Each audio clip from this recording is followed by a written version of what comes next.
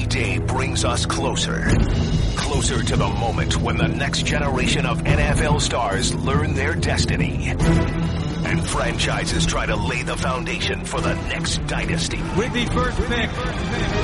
This is First Draft. Now alongside NFL Draft Insiders Mel Kiper Jr. and Todd McShay, here's Chris Sproul. I wonder what it's going to take for me, Chris Sproul, to be considered an NFL Draft Insider, Mel or Todd. Is it like a 10-year thing? Because, I'm just the host and you guys are insiders. I don't know. Gets you nothing. Josh, do you think you can change that? No, that's not my jurisdiction, Sproul. Sorry. I think Todd's thinking probably 10 years, maybe more. I'm thinking anyway. At least 15. Yeah. We will see, though, but at least there's ready? two of them. At least have we started yet? Yeah. At least there's two of them. Todd McShay, he's with me here in Indy. We also have Mel Kiper, who knows a thing or two about the NFL Combine. And, Combine getting cranked up. Workouts really, haven't happened yet. They're going to be happening pretty quickly here. And last week on this podcast, we went through the best offensive players in the draft. And there's some running backs, but there's a lot of question marks at a couple positions, namely quarterback and offensive tackle. I don't think that's the case on the defensive side of the ball, Todd. I mean, don't you think this is I think Mel said it a couple weeks ago. This is a draft where you see the, points go down for a year in the league. That's just the kind of talent that's on the defensive side of the ball. Yeah, it's... the secondary is probably stronger than we've seen in many years when you combine both the safety and cornerback talent. And then I think there's a lot of good defensive linemen, but there's a lot of sifting through in terms of what you're looking for. I mean, Myles Garrett can fit any scheme. He's a transcendent type player, and he could be a defensive end in a 4-3, an outside linebacker in a 3-4, and you're going to get really good production from him. Solomon Thomas from Stanford, defensive end, is a guy who plays on the outside, probably fit best as a left defensive end, could play some 3-4 defensive end, could also kick inside, which he did at Stanford, and rush from the inside on obvious passing downs. Taco Charlton is from Michigan, is your prototypical, I think, right defensive end and 4-3 defensive end. I think one of the more underrated players in this group. And I just watched Derek Barnett and Charles Harris last night, Mel. Barnett from Tennessee, Harris from Missouri. Barnett's production is ridiculous. I mean, I think it was, without looking, 53 tackles for loss and 30 sacks the last 2 years, something crazy like that. And for all the good that he brings, I think he's best suited because he's so athletic. He's explosive, he's athletic, he's smooth-moving, but I don't think he's the type of guy who's going to overwhelm with speed to power and drive offensive linemen back. So I think he fits better the more I watch him as a 3-4 outside backer, and I think the same for Charles Harris, who's even more twitchier, if you will. He's got suddenness that none of these other guys have, but he's the least strong of the group. So those are kind of the defensive ends. And then defensive tackle, Jonathan Allen from Alabama can fit in any scheme as a 3-technique or 5-technique defensive end. Malik McDowell plays inside as a 3-technique but can play some outside. And Caleb Brantley, I watched again last night too, and he's a guy who's a perfect fit as a 3-technique. Phenomenal with his hands, foot quickness, hand quickness. He does it all in that regard. Now, he's not going to anchor versus the run very well, but he's very active versus the run. And I think he's probably one of the more underrated players along the defensive front as well. So all those guys I mentioned are in the top 50. I would say Harris of Missouri probably is going to be the last one drafted of that whole group. But you're talking about 8 guys I just mentioned that belong probably in the top 40, top 50 picks in this year's class. Yeah, it's a good group. And I think guys like DeMarcus Walker at Florida State had a productive career, blocks field goals, can kick him inside as well, has some versatility. Jordan Willis at Kansas State. Carl Lawson at Auburn, had he been healthy his whole career, probably would have had more of a higher grade than he does right now, but he's still up there in the first 2 rounds. Then you got some guys that are a little under the radar. I think Trey Hendrickson at Florida Atlantic made a lot of plays off the edge, and Keontae Davis at UT Chattanooga. So there's some depth at that pass rush position, however you want to call it, a defensive end or an outside linebacker, but there are a lot of guys that I think you can get within the first 4 or 5 rounds are going to help you put pressure on the quarterback this year. So let's stack the board a little bit on the defensive side of the ball. We went through a lot of names, but Mel, I mean, a recent big board for you. First 5 players on your big board. This is just best players, best prospects. We're all defensive players. You go through and you're hitting a lot of positions there. So let's just make it purely pass rusher. You can call it edge, you can call it 5, whatever you want. Mel, is Garrett clearly far and away the best pass rusher in this draft? And maybe who's number 2 after that, Todd? Well, yeah, I think he is. Certainly, talk about bending the edge. He does that better than anybody. He had the injury this year, which I think prevented him from having more production, obviously, than what he had. But, yeah, I would say he's clear-cut. I think the second best pass rusher in Todd right now, you'd probably say Taco Charlton from Michigan based on the way he played down the stretch and certainly in the Ohio State game. I think he would probably figure next as the best pure outside pass rusher. Derek Barnett's productivity, unbelievable, 30-plus sacks, 50-plus tackles for loss, got all that. Interested to see how he tests. But I would say Garrett and Charlton would be the 1-2 in terms of pass rushers. Yeah, I would agree. And I think Jonathan Allen's just the most complete player, I would say, probably, because you get the inside. He brings some inside pass rush and is dominant versus the run. But in terms of the inside guys, Malik McDowell has the upside, if you will. He has the athletic traits to develop into a highly disruptive pass rusher coming out of Michigan State. Caleb Brantley, as I mentioned. The thing with Caleb Brantley that's confusing is I went back and only, I think it's 5 or 5.5 sacks the last 2 years. But I'm watching the tape, like Tennessee, for example. He probably had 5 pressures in that game. He had 2 other tackles for loss. He hit Dobbs on one in the arm where the ball just kind of pops up in the air, and I want to say Tease Tabor comes down with it. It was a pretty easy interception because the ball was just floating in the air. And had 1 true sack. So he leaves that game with a bunch of pressures, a couple tackles for loss, basically a forced interception and the 1 sack, but you look on the stat sheet and it's only 1 sack. And so I'll be interested to see as I finish up his tape and look at the big picture. Sometimes you just worry about the production in college. I'm just not sure that matches up with him. But I also think with outside linebacker, a guy that we didn't mention, Tack McKinley from UCLA, he played defensive end at UCLA. He's got to move outside to outside linebacker, 6'2", 245 in that range. Very long arms, has no idea how to use his hands. But this guy plays as hard as any pass rusher I've watched in years. First of all, the backstory growing up, no father in his life, mom abandons him as a kid, grandma raises him, grandmother passes away a couple of years ago, he plays every down for her. reading it, you're almost tearing up. You can't help but root for this guy. And the effort that he shows play in and play out, I don't know that I know speed-wise he's phenomenal. He's supposed to run the low 4.5s as an outside linebacker. But this is the guy, I think, Todd, he's run like a 10.600. That speed's real. Yeah. No, he is explosive on a straight line, but he's not the greatest change of direction, and he's just got to learn how to use his hands. He's going to get eaten up probably early in his career, but I think as his career goes on, he'll become a better player, kind of like Vic Beasley did. He, the first year wasn't ready, but learned some things and really developed and improved his second year. Mel, who is the best interior defensive lineman in this draft? Well, I think Todd touched on Jonathan Allen. If you're going to use him as a 3 technique, he can really create some issues along the interior. So Jonathan Allen would be the guy that I think is the best. I think Carlos Watkins at Clemson is going to be interesting because he does get some heat on the quarterback. Brantley, I agree. Todd, I highlighted him during the year on ESPN.com after a game where he did get penetration. He did provide some issues for the offensive line and trying to handle him. He could get into the backfield and wreak some havoc, even though he didn't necessarily finish and get the sack. So I think Brantley's going to be one of those borderline late first, early second round picks. Yeah, Ryan Glasgow from Michigan, can he be like a Kyle Williams, who I believe was like a 5th round pick coming out of LSU to the Buffalo Bills? We'll see, his effort.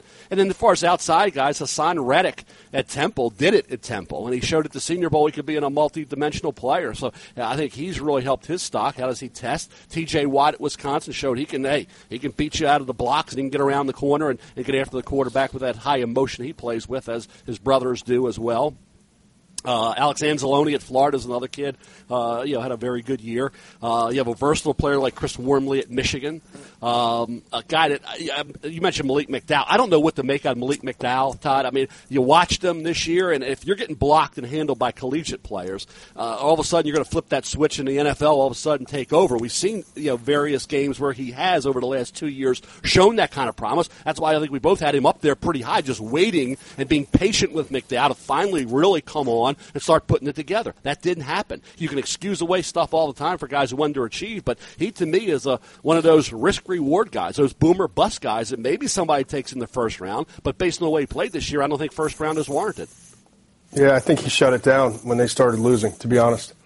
And I think, which is a huge red flag. That's not an excuse. But I talking to scouts that have in that area and have been around the program, he's a different cat, and you're going to have to kind of manage it. But he will work.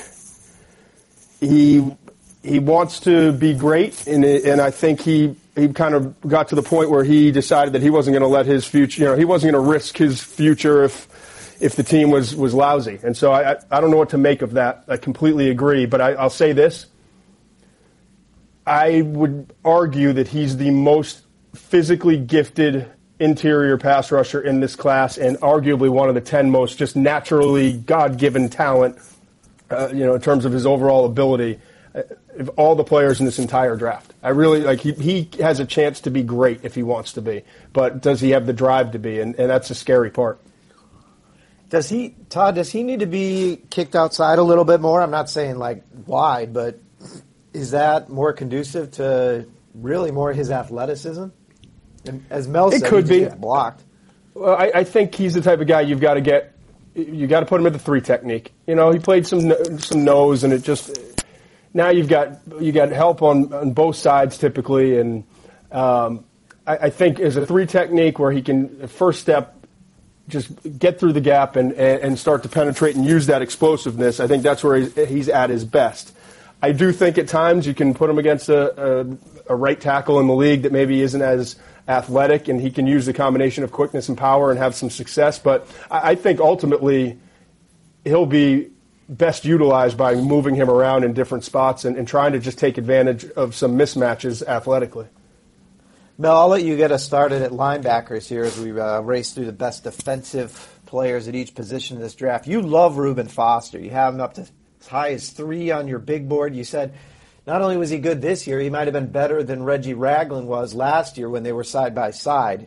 How high is too high to take this player since he's clearly the top, inside, weak side linebacker in this draft? Well, I think it depends upon need because he is a guy who obviously will fit with certain teams more than others. I think top 10 somewhere, certainly top 12. Projections obviously right now are going to vary, but as a pure football player, what I liked about him last year, I think he can run as well as anybody. He's athletic as anybody. He can get to the sidelines. He can cover. He can close. He can get after the quarterback. He can do a lot of things there, basically anything you need him to do. Plays with a lot of attitude and desire. Got to like Reuben Foster, the way he plays. So I don't think there's any question that shoulder injury, see how that checks out medically at the Combine. He'll be one of the guys. It'll be interesting to see what the buzz is coming out or the talk is coming out. Jarrett Davis from Florida had injuries as well that bothered him, but he's all over the field. He's not a sack guy. He'll test probably pretty well. He'll interview off the charts. I think Davis will be a guy from Florida who I think people will become enamored with as we move through the process into late April. Raekwon McMillan, Ohio State, Zach Cunningham, Vanderbilt, Anthony Walker, Northwestern are all guys that I think have a chance to go pretty early.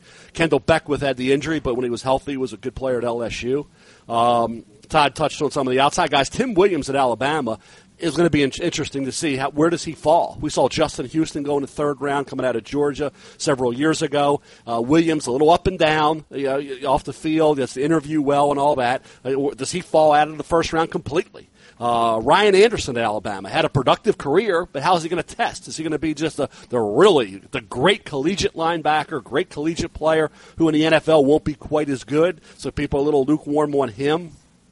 Coming out, Juan Price at Pitt showed this year he could get after the quarterback, so he's one of those guys that maybe goes in the 3rd, 4th, 5th round area, as we've seen with some of these fast rushers, but has the production behind him. So those are just some of the guys at linebacker. When you have all these combo guys, I didn't even mention some of the defensive ends. Todd did it. Will be playing on the feet, and when his feet like McKinley at UCLA. But I think the most intriguing guy, Todd, of all the linebackers, based on what we saw at the Senior Bowl and the way he played at Temple, would be Hassan Reddick.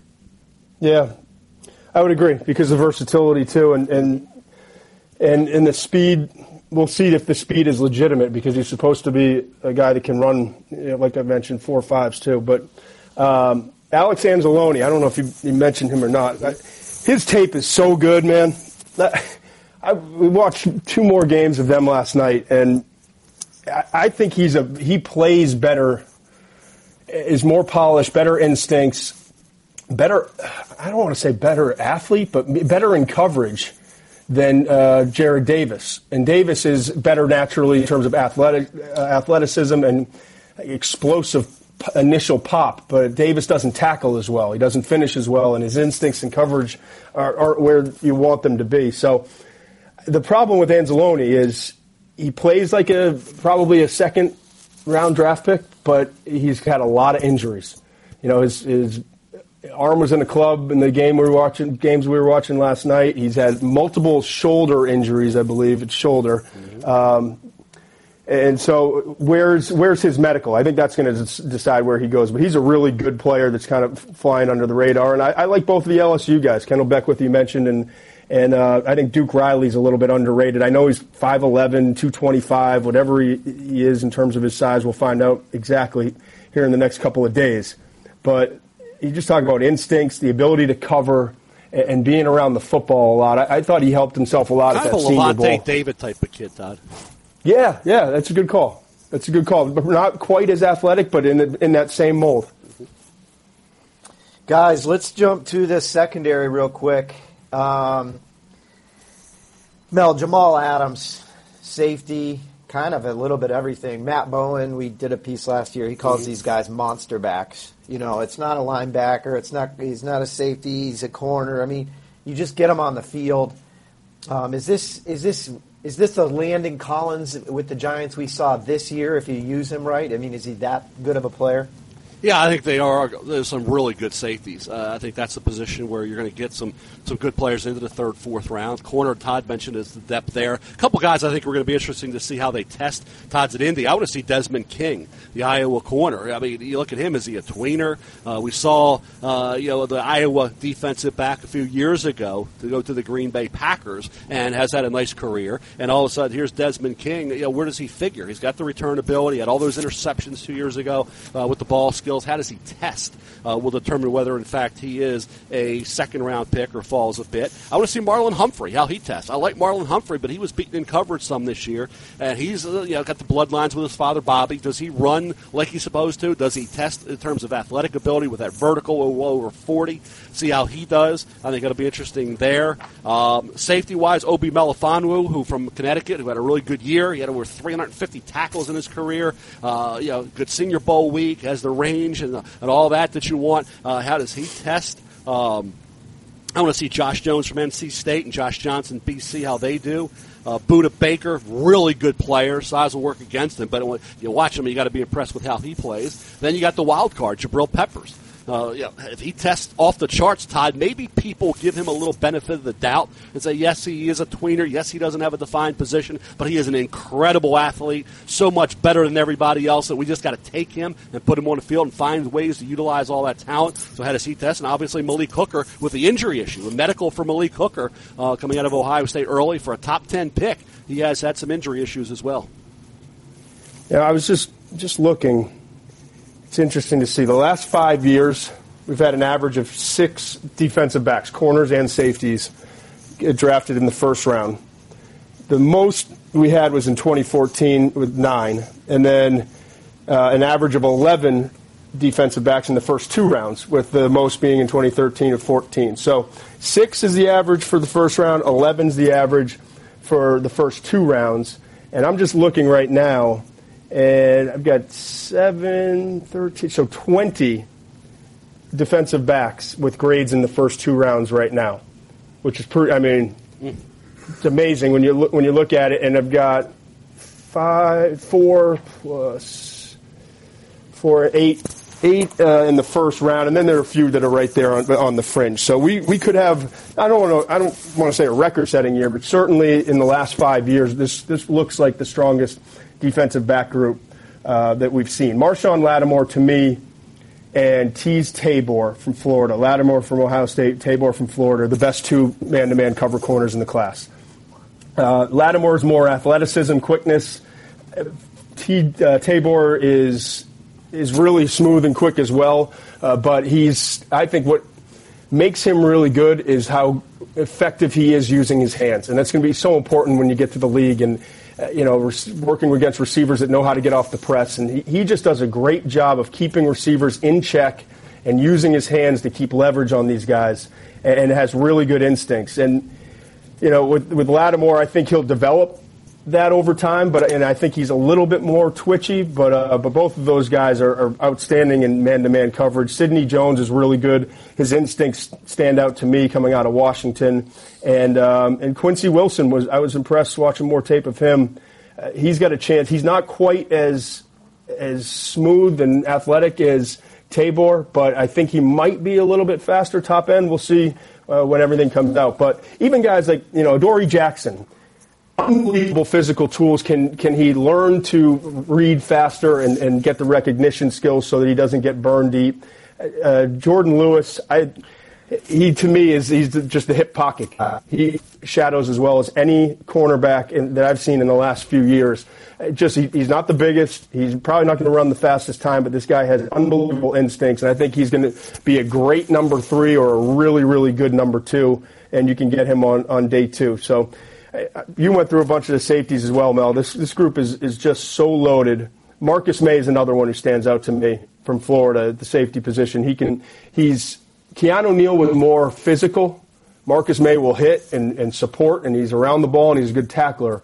But what he does really well is cover both in zone and man, and I think he's a little better in coverage than Keanu Neal was coming out last year, and he was a first-round pick with the Falcons. Obviously, they wound up with 2 Florida DBs that started and played, all the way up and through the Super Bowl with Brian Poole, the cornerback that they got as a free agent. So they had a great draft last year. And then John Johnson from BC is another guy I want to keep an eye on here. 6'1", 205 pounds. Can he run that 4.5 range? Because he had a really strong week at the Senior Bowl. Is there anybody left, Mel? I think we have Marcus Williams from Utah as another safety. Had the injury this year. I have to see what he does. John Johnson from BC, Todd mentioned. Eddie Jackson from Alabama played corner, moved to safety, then had the injury. Also a really good punt returner. Justin Evans, Texas A&M's another one. So, we can just go on and on. The defensive backs in this year's group, both corner and safety, as deep and as talented as we've seen in a long, long time. So you got pass rushers. You got some run stuffers. We didn't even mention a defensive tackle. They're just solid. Dalvin Tomlinson and some others. Glasgow, they're really good. So I think just the defensive side of the ball, it's so strong this year. The last first-round projection I did, you look at the guys that were in the first-round area, it was a host, a tremendous number of first-round defensive players that were in that group. I think the number ended up being, after all was said and done, 19 defensive players in that first-round projection at mock number 2. So it is a year where if you need defensive players, at any position really, you can find them. We promised to give you the best defensive player at every position, and we just named 114 players by my unofficial count. I have Todd with a slight edge, but I'm sure we can. I've got a lot of juice this morning. Yeah. All right, we're going to take a quick break, and then we are going to jump into the draft board as we count our way down through the first round. Bengals, Bills, Saints, and the Cardinals on the clock in the next minute. But first, a word from ZipRecruiter. Are you hiring? Do you know where to post your job to find the best candidates? Posting your job in one place just isn't enough to find quality candidates. If you want the perfect hire, you need to post your job to all the top job sites. But who has time for that? Well, these guys do. Now you can do it. With ZipRecruiter.com, you can post your job to 200-plus job sites, including social media networks like Facebook and Twitter. You can do it all with a single click. Find candidates in any city or industry nationwide. Just post once and watch your qualified candidates roll into ZipRecruiter's easy-to-use interface. You don't have to juggle emails or calls to your office. You just quickly screen candidates, rate them, and hire the right person fast. Find out today why ZipRecruiter has been used by Fortune 100 companies and thousands of small and medium-sized businesses. And right now, our listeners can post jobs on ZipRecruiter for free by going to ZipRecruiter.com/firstdraft. That's ZipRecruiter/firstdraft. One more time. Try it for free. Go to ZipRecruiter.com/firstdraft. Welcome back. Believe it or not, some people still don't get podcasts, why they're special, and even how to listen. But you can help change that with one click. Right now, think of someone you care about and ask, what podcast would they really love? You got it? Now do it. Hit the share button on the left of your screen. If they don't know how to listen, offer to show them how. Tell us what you shared with the hashtag tripod. That's TRY pod. You get it? Thanks for spreading the word. The Cincinnati Bengals. The Cincinnati Bengals, according to our NFL Nation reporter, Catherine Terrell, really need to clean it up on the defensive side of the ball. They really need speed, in particular, on the defensive side of the ball. They've drafted really well. They had drafted really well in recent years. The last 2 years, there's some question marks. We just still don't know what Cedric Ogbuehi's going to be, Jake Fisher, the first two picks in that 2015 draft. William Jackson, obviously an injury, was the first pick in last year's draft. Tyler Boyd had a promising rookie year. This year, though, it seems like, back to that defensive side of the ball, particularly up front. One name that could come into play here, Mel, maybe Reuben Foster. Pick up the speed at linebacker is a problem there. Yeah, Vontaze Burfict, when he's out there, is a great football player, but they need some help as well. And Foster, as we say, he can fly to the football, great speed, will be on the field, every down player, every down linebacker. Pass rushers they need. They also need on the offensive side, the Bengals do some wide receiver help. Losing Marvin Jones and Mohamed Sanu and then having Eifert injured at tight end a lot. They need another weapon there, but I think certainly Reuben Foster would fit in very well with the Bengals in the front seven. What about a Taco Charlton here, Todd? Yeah, I was just going to say Taco Charlton, Solomon Thomas from Stanford. We mentioned both of those guys and the type of players they are. I mean, listen, the pass rush fell off a year ago. Only 33 sacks last season. I think if there's a player there along the defensive front, whether it's nose tackle, defensive end, I think it makes sense you wind up. Listen, I don't mind ever drafting a defensive line. If you're in the top 10, to me, it's pass rusher, cornerback, quarterback, offensive tackle, and wide receiver, possibly in this day and age. And to me, if you got a defensive end like Charlton or Thomas, where the grade matches up, I think you can't go wrong. One other quick one on the Bengals, Mel, to consider. There's a lot of talk, certainly here in Indy, that this is a team where we know Andy Dalton's going to be around a while, regardless of what, if you think he can become truly great or whether he's kind of where he is. But A.J. McCarron is a guy that there's folks around the league that are interested in maybe trading for him. I don't know. I don't think that's going to be a huge compensation, but suddenly that leaves a hole there, and you might end up drafting another quarterback. Could. Have to see what happens with McCarron. I don't know a lot about him except what he did at Alabama and, of course, in the preseason and all that in the NFL. But, yeah, they could. There's going to be some quarterbacks in the third, fourth, fifth round area, whether it's Brad Kaya, Miami of Florida, whether it's Nate Peterman from Pitt, Davis Webb, Cal, Patrick Mahomes, Texas Tech. Yeah, they can pick somebody up at that particular point. But with that, I think if it gets down to a Solomon Thomas, Taco Charlton, Reuben Foster, you're going to have some really good defensive players staring you right in the face. I think that's the position they have to go after. It can't be all just about Burfict. When he's not out there, it's a different team. Certainly pass rush, as Todd said, was not there. So I think when the defensive players of that caliber, whether Charlton, Thomas, Foster are going to be there. At least two of those three probably will be there. Maybe all three will be there at that point. They're going to be in a real good position. The Buffalo Bills. The Buffalo Bills had the plan last year to get some defensive players and get that defense that really fell off a cliff in 2015 better. So they got Shaq Lawson out of Clemson to help the pass rush. He hurts his shoulder. He's out. Medicals, just didn't work out. They get Reggie Ragland to help the defense. Hurts his knee in camp. He's out. I mean, they really you almost have to give him a mulligan on the 2016 draft. But the thought, though, maybe those guys will be on the field this year at a high level and playing better. But Todd, if they don't have Tyrod Taylor, what is going to go on with them? I mean, you can't necessarily draft one of these guys thinking, all right, we'll plug him in. We'll be fine. I don't know. I mean, what are you, Todd? Todd, you're the GM here, and you have to deal with this quarterback situation. What are you doing when it comes to Taylor, free agency, and the draft? I'm trying to get Taylor back. I think he can play at a high enough level that you can win with him.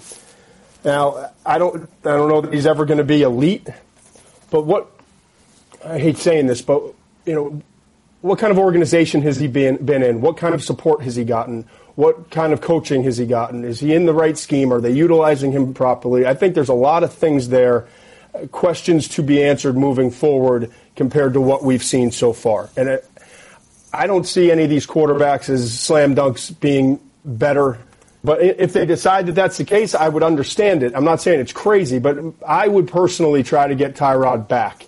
And then you start to look at the rest of their needs. They're picking at 10. There were 7 and 9. There's a handful of them. I think wide receivers one, offensive tackles one, cornerback is one, safety. So the secondary, we talked about the strength there. You're not going to get an offensive tackle, maybe wide receiver. And I also think, with Cleveland sitting at 12, this wouldn't be a bad spot for Buffalo to actually move back.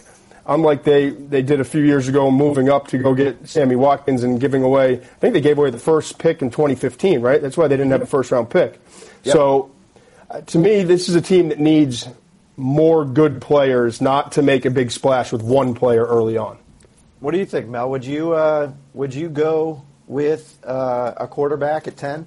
First of all, I think this is a team that's very, very hard to figure because of the whole Tyrod Taylor question. Is he a guy you want to commit to dollar-wise? Or do you want to go with bring a Mike Glennon in? You talk about drafting a quarterback. That quarterback's not going to be ready right away. So I think that they have a dilemma here. They got to figure this all out. So that's why it's really hard to try to determine where they're going to be come late April because by then we'll know. But I think wide receiver, whoever the quarterback is, the wide receiver position is really iffy. Watkins can't stay healthy. The offensive tackle spot could use an upgrade there, and some better performers on the offensive line, some better performances week to week could be something that they need, but that's the coaching. Secondary-wise, safety is a neat area, but I think when you look at quarterback, that's why all this other talk about we need to upgrade here, we need to upgrade there, if you don't have to figure out what you're doing at quarterback, whether you want Taylor back, if you don't, you got to find somebody. And this notion, we'll draft a quarterback. Is any quarterback going to be ready to step in and play this year, Todd, at any high level? No, I don't think so. So I think Mike Glennon's the interesting guy because you think that would you rather have Mike Glennon if you're a Buffalo Bill fan or bring back Tyrod Taylor? I think bring back Tyrod Taylor. Yeah, Todd, I'll give you one. I'm not certain of it, but I mean, he completed 62% of his throws. He had 17 touchdowns and 6 interceptions. He was under a lot of pressure. They had a good, solid run game, but look at it. The receivers. Yeah, Robert Woods was basically his number one for a majority of the year, for a good portion of the year. Sammy Watkins only has 28 catches on the year, misses time because of the injuries you mentioned. I mean, Marquise Goodwin was his number 3 guy. Mm-hmm.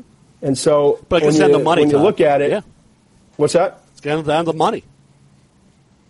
Yeah. No, I know. I understand.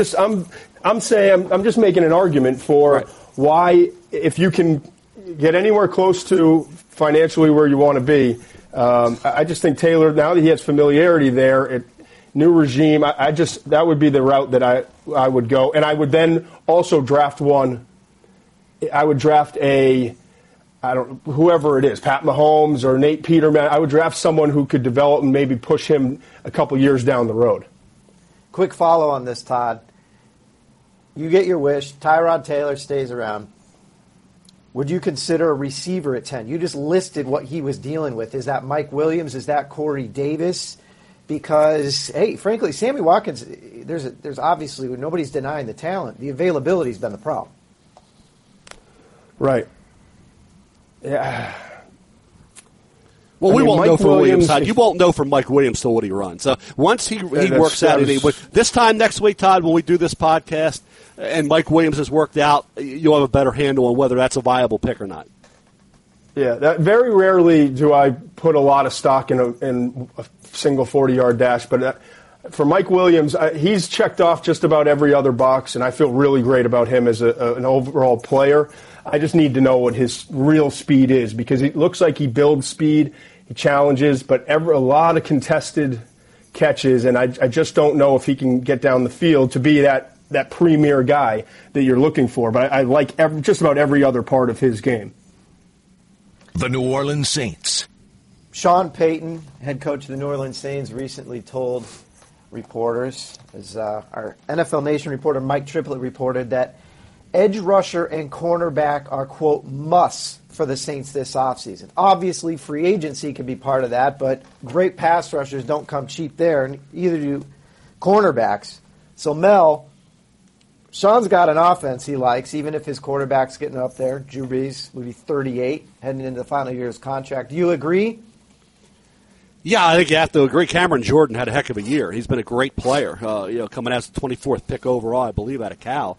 And they went for the defensive line last year, the interior. But certainly I thought Solomon Thomas, if he were there, would be somebody to think about. Defensive end, Taco Charlton, if he were there, probably won't be at that particular point. You talk about corner. At that juncture of the draft, there will be. Tre'Davious White from LSU, local product. Do they go that route? Tease Tabor will be there. Marshawn Lattimore will be gone. So they'll be maybe looking at their second highest rated corner coming off the board at pick number 11. And a defensive lineman that can get after the quarterback, a pretty good one as well, if in fact Charlton or Thomas were there. Like I said, I think you look at that right now, it could fall pretty well for them. If they do have a pretty high grade on a corner like White or Tabor, they'll be able to get one of those two guys at 11.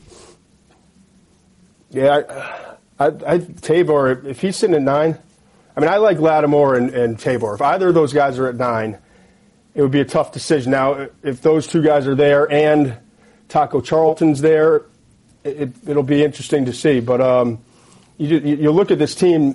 He said it. It's so obvious that they're not even afraid to say it publicly. I mean, they've just got to be able to cover better, and they've got to get more pass rushers. And you look at, their drafts are kind of all over the board. You go back to 2010, even in 2009, they spent their first pick on Malcolm Jenkins at safety. 2010, first pick was at cornerback with Patrick Robinson.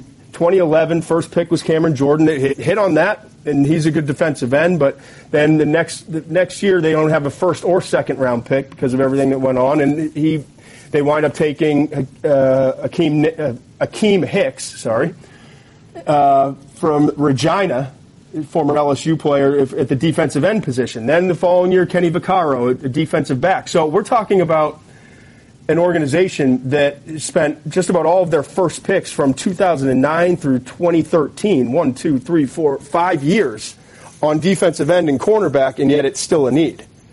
And so that's the frustration when you look at it. And the defensive tackle a year ago as well. So they've really been pounding those areas in the draft. And while they've had a little bit of success, overall it has not been as successful as you would want. So the Saints, they've got to get it right this time around. And I think with Tabor, Marshawn Lattimore, or Taco Charlton, Solomon Thomas, although Thomas to me is a lot like Cameron Jordan, where he's just not. I think they need a guy who's speed off the edge, not necessarily more of the guy who can move inside and be that powerful guy as well. So to me, it's more of a speed rusher like a Taco Charlton would make sense. One thing to cap the Saints here before we take a look at Arizona. Chris Mortensen reported earlier today that Brandon Cooks is a guy that has emerged in trade talks with some other teams. Apparently the Titans have, had some interest, possibly the Eagles. If Brandon Cooks gets shipped somewhere, that could net the Saints, perhaps another first, more likely, maybe something in the second round range. So that'll be something to keep an eye on. But as Todd and Mel both said, they're going to have to continue to stockpile defensive players because for all the efforts there, it just hasn't come together. And at least to their credit, Great pick, obviously, last year. You get Michael Thomas in the second round at number 47 overall. One of the best rookies in the NFL last year, period. 92 receptions, over 1,100 yards. So they could afford to lose Cooks and still keep that passing game flying. The Arizona Cardinals. Arizona Cardinals, guys, there is a question here at cornerback. There's also a question here at wide receiver suddenly. Michael Floyd is obviously no longer a part of the picture. That was major draft capital when he came in. And then obviously Larry Fitzgerald, there's still some indecision there on, maybe even assuming he plays this year. This could certainly be the last year. Suddenly a team that, we really liked the personnel situation a couple of years ago, have been drafting well, but there's some pretty clear need areas now. Todd, you can kick it off. What are you looking at here?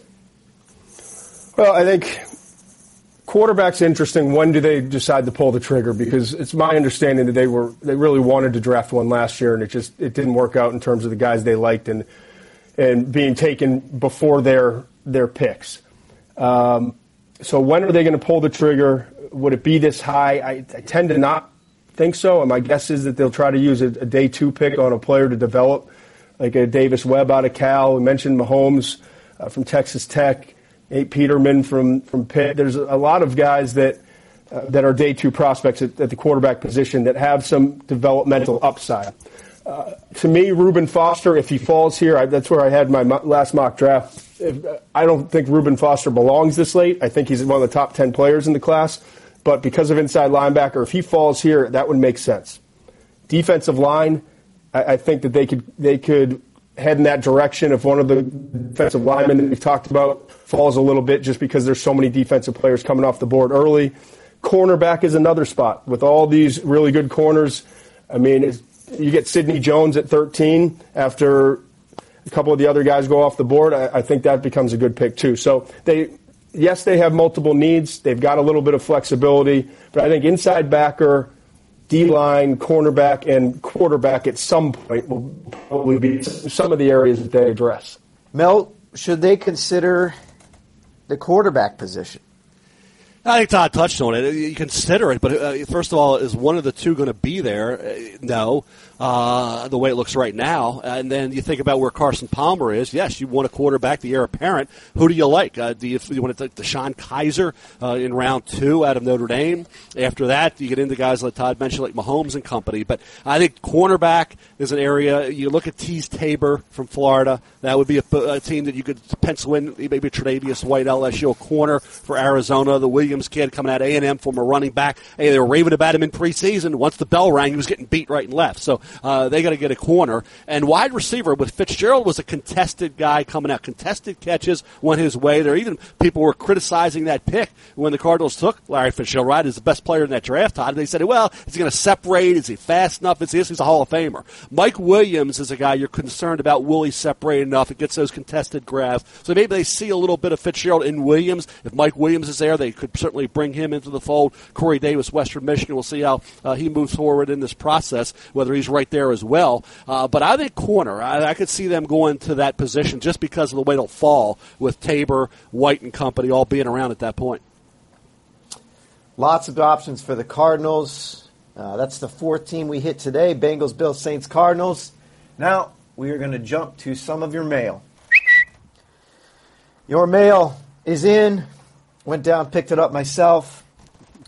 Mel, let's fire through this because there's a bunch of pretty good questions here. We'll start. We just talked about the Saints earlier, but Victor Holcomb asked, hey, all this buzz around Solomon Thomas, any chance he's still there at 11?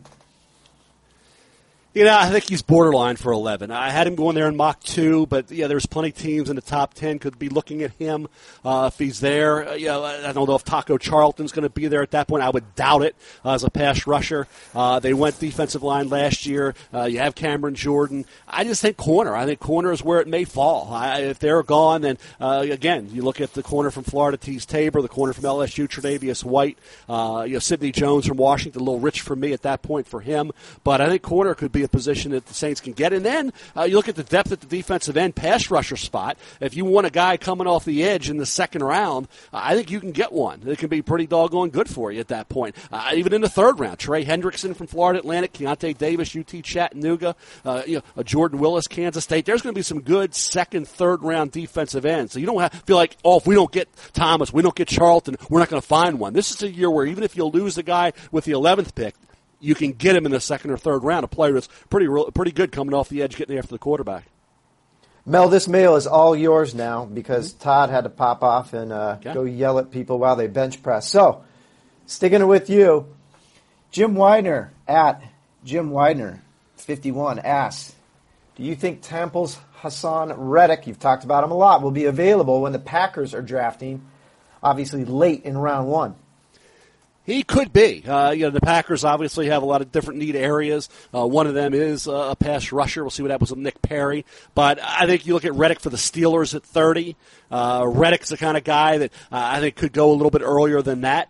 There's plenty of teams that could use a guy like that. He can get after the quarterback, showed at the Senior Bowl, he can cover. If he tests well, he could be gone a little bit earlier. But I think right now, if you had to say where do I think he'll go, I think he'll go 30 to Pittsburgh, which means he'll be there for the Packers at 29. This could have basically come in from ESPN or Mina Kimes, who is the biggest Budda Baker fan there is that I know. But Daniel Tubin at DTubin4 says, Mel, why is Budda Baker not higher in rankings? What's he lacking? Well, the size factor. I mean, that's the issue, is the size. How he tests. If you test great, the size isn't that big a deal. And I think in today's NFL, it's not. I thought about Kansas City for Budda Baker when I did the last mock. I gave him Zay Jones from East Carolina. The fact of the matter is, are you going to put Budda Baker ahead of Malik Hooker? You're probably not. You're going to put him ahead of Jamal Adams? No way. Jabril Peppers is a wild card. Obi Melifonwu, who's moved up from Connecticut, maybe ahead of Baker. We'll see. They're both in that same group in certain range, same exact range in terms of grades. Marcus Williams, Utah, is an underrated guy I like. I've liked him all year. So, of course, he had the injury. But you look at what he did 2 years ago, exceptional. Looked like maybe a first or second round pick. So Budda Baker, to me, as a pure football player, Chris, may be one of the best 10 to 15 players in this draft. When you do the rookie big board next year, it wouldn't shock me if Budda Baker was on that list early and stayed on that list the entire year. I think he's a late first, early second rounder. You know, everybody in Seattle really wants the Seahawks to grab a Budda Baker. And unfortunately, Budda Baker doesn't block Russell Wilson's blindside, but they see a little bit of Earl Thomas in Budda Baker. And that's ridiculously high praise, but I think there's a little bit of that out there. Vols fan, I wonder who he's going to ask about. Vols fan, at Vols fan 0531 says, hey Mel, what a good combine elevate Derek Barnett into the top 10. As you pointed out earlier, 33 sacks this guy has, but you wonder if he's just a great college player. What do you think? Yeah, 52.5 tackles for loss. This guy was active. He was around the ball. He was making plays against the run on the way to the quarterback. Very impressive kid to watch. But as he tests, what's his length, all the numbers, those measurables for the underclassmen, we don't know. If Derek Barnett has the great measurables to go along with the great tape and the great production, yes, he's not there where I have him going right now in the first round to the Giants at 23, who will, I think, love to see him there at that point, needing a pass rusher the way they do. He won't be there if he tests great. Where would he go? Push him all the way up. You got to think about teams like Indianapolis. They need a pass rusher. They don't have, Dwight Freeney anymore. They don't have Robert Mathis anymore. All those great pass rushers the Colts have had over the years, they don't have. So I think he could go up to 15 very easily. If in New Orleans at 11, needing that edge pass rusher opposite Cameron Jordan. So 11, 15, not 23 if Derek Barnett tests great. We got to get some Baltimore in here, Josh. And I got one. Mike Fassi asks, at Champagne Fassi, Mel, any chance Mike Williams falls to the Ravens? Possible, not necessarily probable, because it's all going to be contingent upon his workout numbers. To get him at that point, middle of the first round, it would be a little bit of a surprise. I think they need more of a veteran receiver. They need to go after somebody proven already. They have some young receivers on this team that they hope can emerge, like Brashad Perriman, who showed flashes last year, has to eliminate some of the costly drops, but showed flashes. They need a pass rusher, unless Bronson Kafusi, who was a medical redshirt last year out of BYU, or Kamale Correa, who did nothing as a second second-round pick. Somebody of the young group that they have already on this roster comes through, but certainly a pass rusher is desperately needed, and a cornerback safety type. I mean, that's a desperate need as well. Sidney Jones from Washington would be a nice pick at that point. This is a team with a host of needs, no question about it. Some of the young players they've drafted over the years have not come through like they had hoped. Now, that last year they got a lot of guys that they think could be big factors moving forward, not just serviceable guys. So we'll see how that group emerges, but a lot of need areas for the Baltimore Ravens, and this is a key draft for the Ravens to really hit on all those early picks and hope that some of the guys from last year's draft, like Correa and Kafusi, really help out in terms of getting after the quarterback. There we go. One more. Coach at MoneyAce1984 asks, Mel, what are your thoughts on Davis Webb?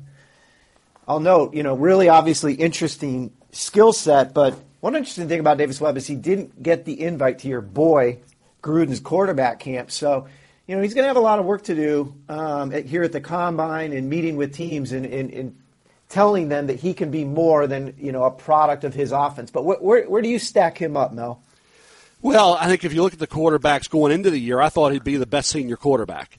And right now, he's the second highest rated senior quarterback behind Chris Sproul's all-time favorite, Nate Peterman at Pitt, who orchestrated an upset victory over Clemson at Death Valley. And if you watch him that game with the 5 touchdown passes, no interceptions, you believe, hey, Sproul's seen something there with Peterman. So I find him, you sell him. Yeah, exactly. I can sell him, Todd, with Todd and Chris on these guys. But I think Sproul's got Peterman. Sproul's locked into Peterman as his quarterback. But I think Webb, you liked him in the preseason. I remember the first game against Hawaii and the bubble screens and Hanson's catching all those passes. And he could be a guy I think ends up being a much better pro than Webb does. The guy that Webb was throwing to, not Webb. What disappointing with Davis Webb was the accuracy. I didn't see it. And I saw some missed throws, some missed opportunities. I love the size, love the height to be able to see the field and all that. He certainly can make the throws arm strength-wise that you need to make.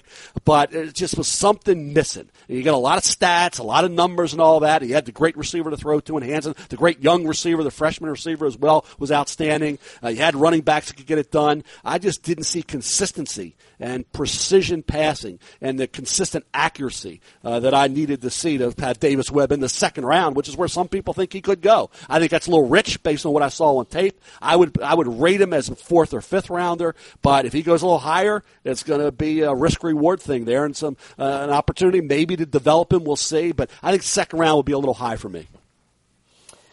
Well, we got through your mail.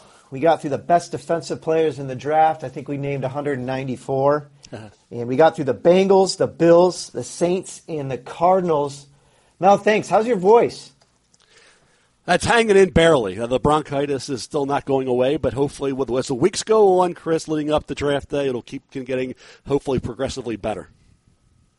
That's really nice of Todd McShay, who was also on and did great work. But to miss out on the mail and make you, burn out those last 10 minutes by yourself. But hopefully you make it till draft day. Let's hope, Chris, and let's hope Todd can join us for an entire podcast next week. We'll be back from the Combine. All of us will be. We'll see what happens based on – and I'll tell you what, next week will be a fun week to comment on where these guys are based on how they tested. We'll finally, on all these 100-plus underclassmen, finally get their true measurables. Yeah, it is. And, as Mel pointed out, the Combine, every year you find out something you just didn't expect. A guy who was always 6'4", suddenly 6'2". Guy who was always running a 4.4, suddenly a 4.6. Everything changes out of Indy. You tend to think you have good information, but there's always some surprises, and we'll be able to talk about them next week here on First Draft. For Mel, for Todd, I'm Chris. We'll do it again. Thanks for listening to First Draft. For more great podcasts, check out ESPN.com/PodCenter.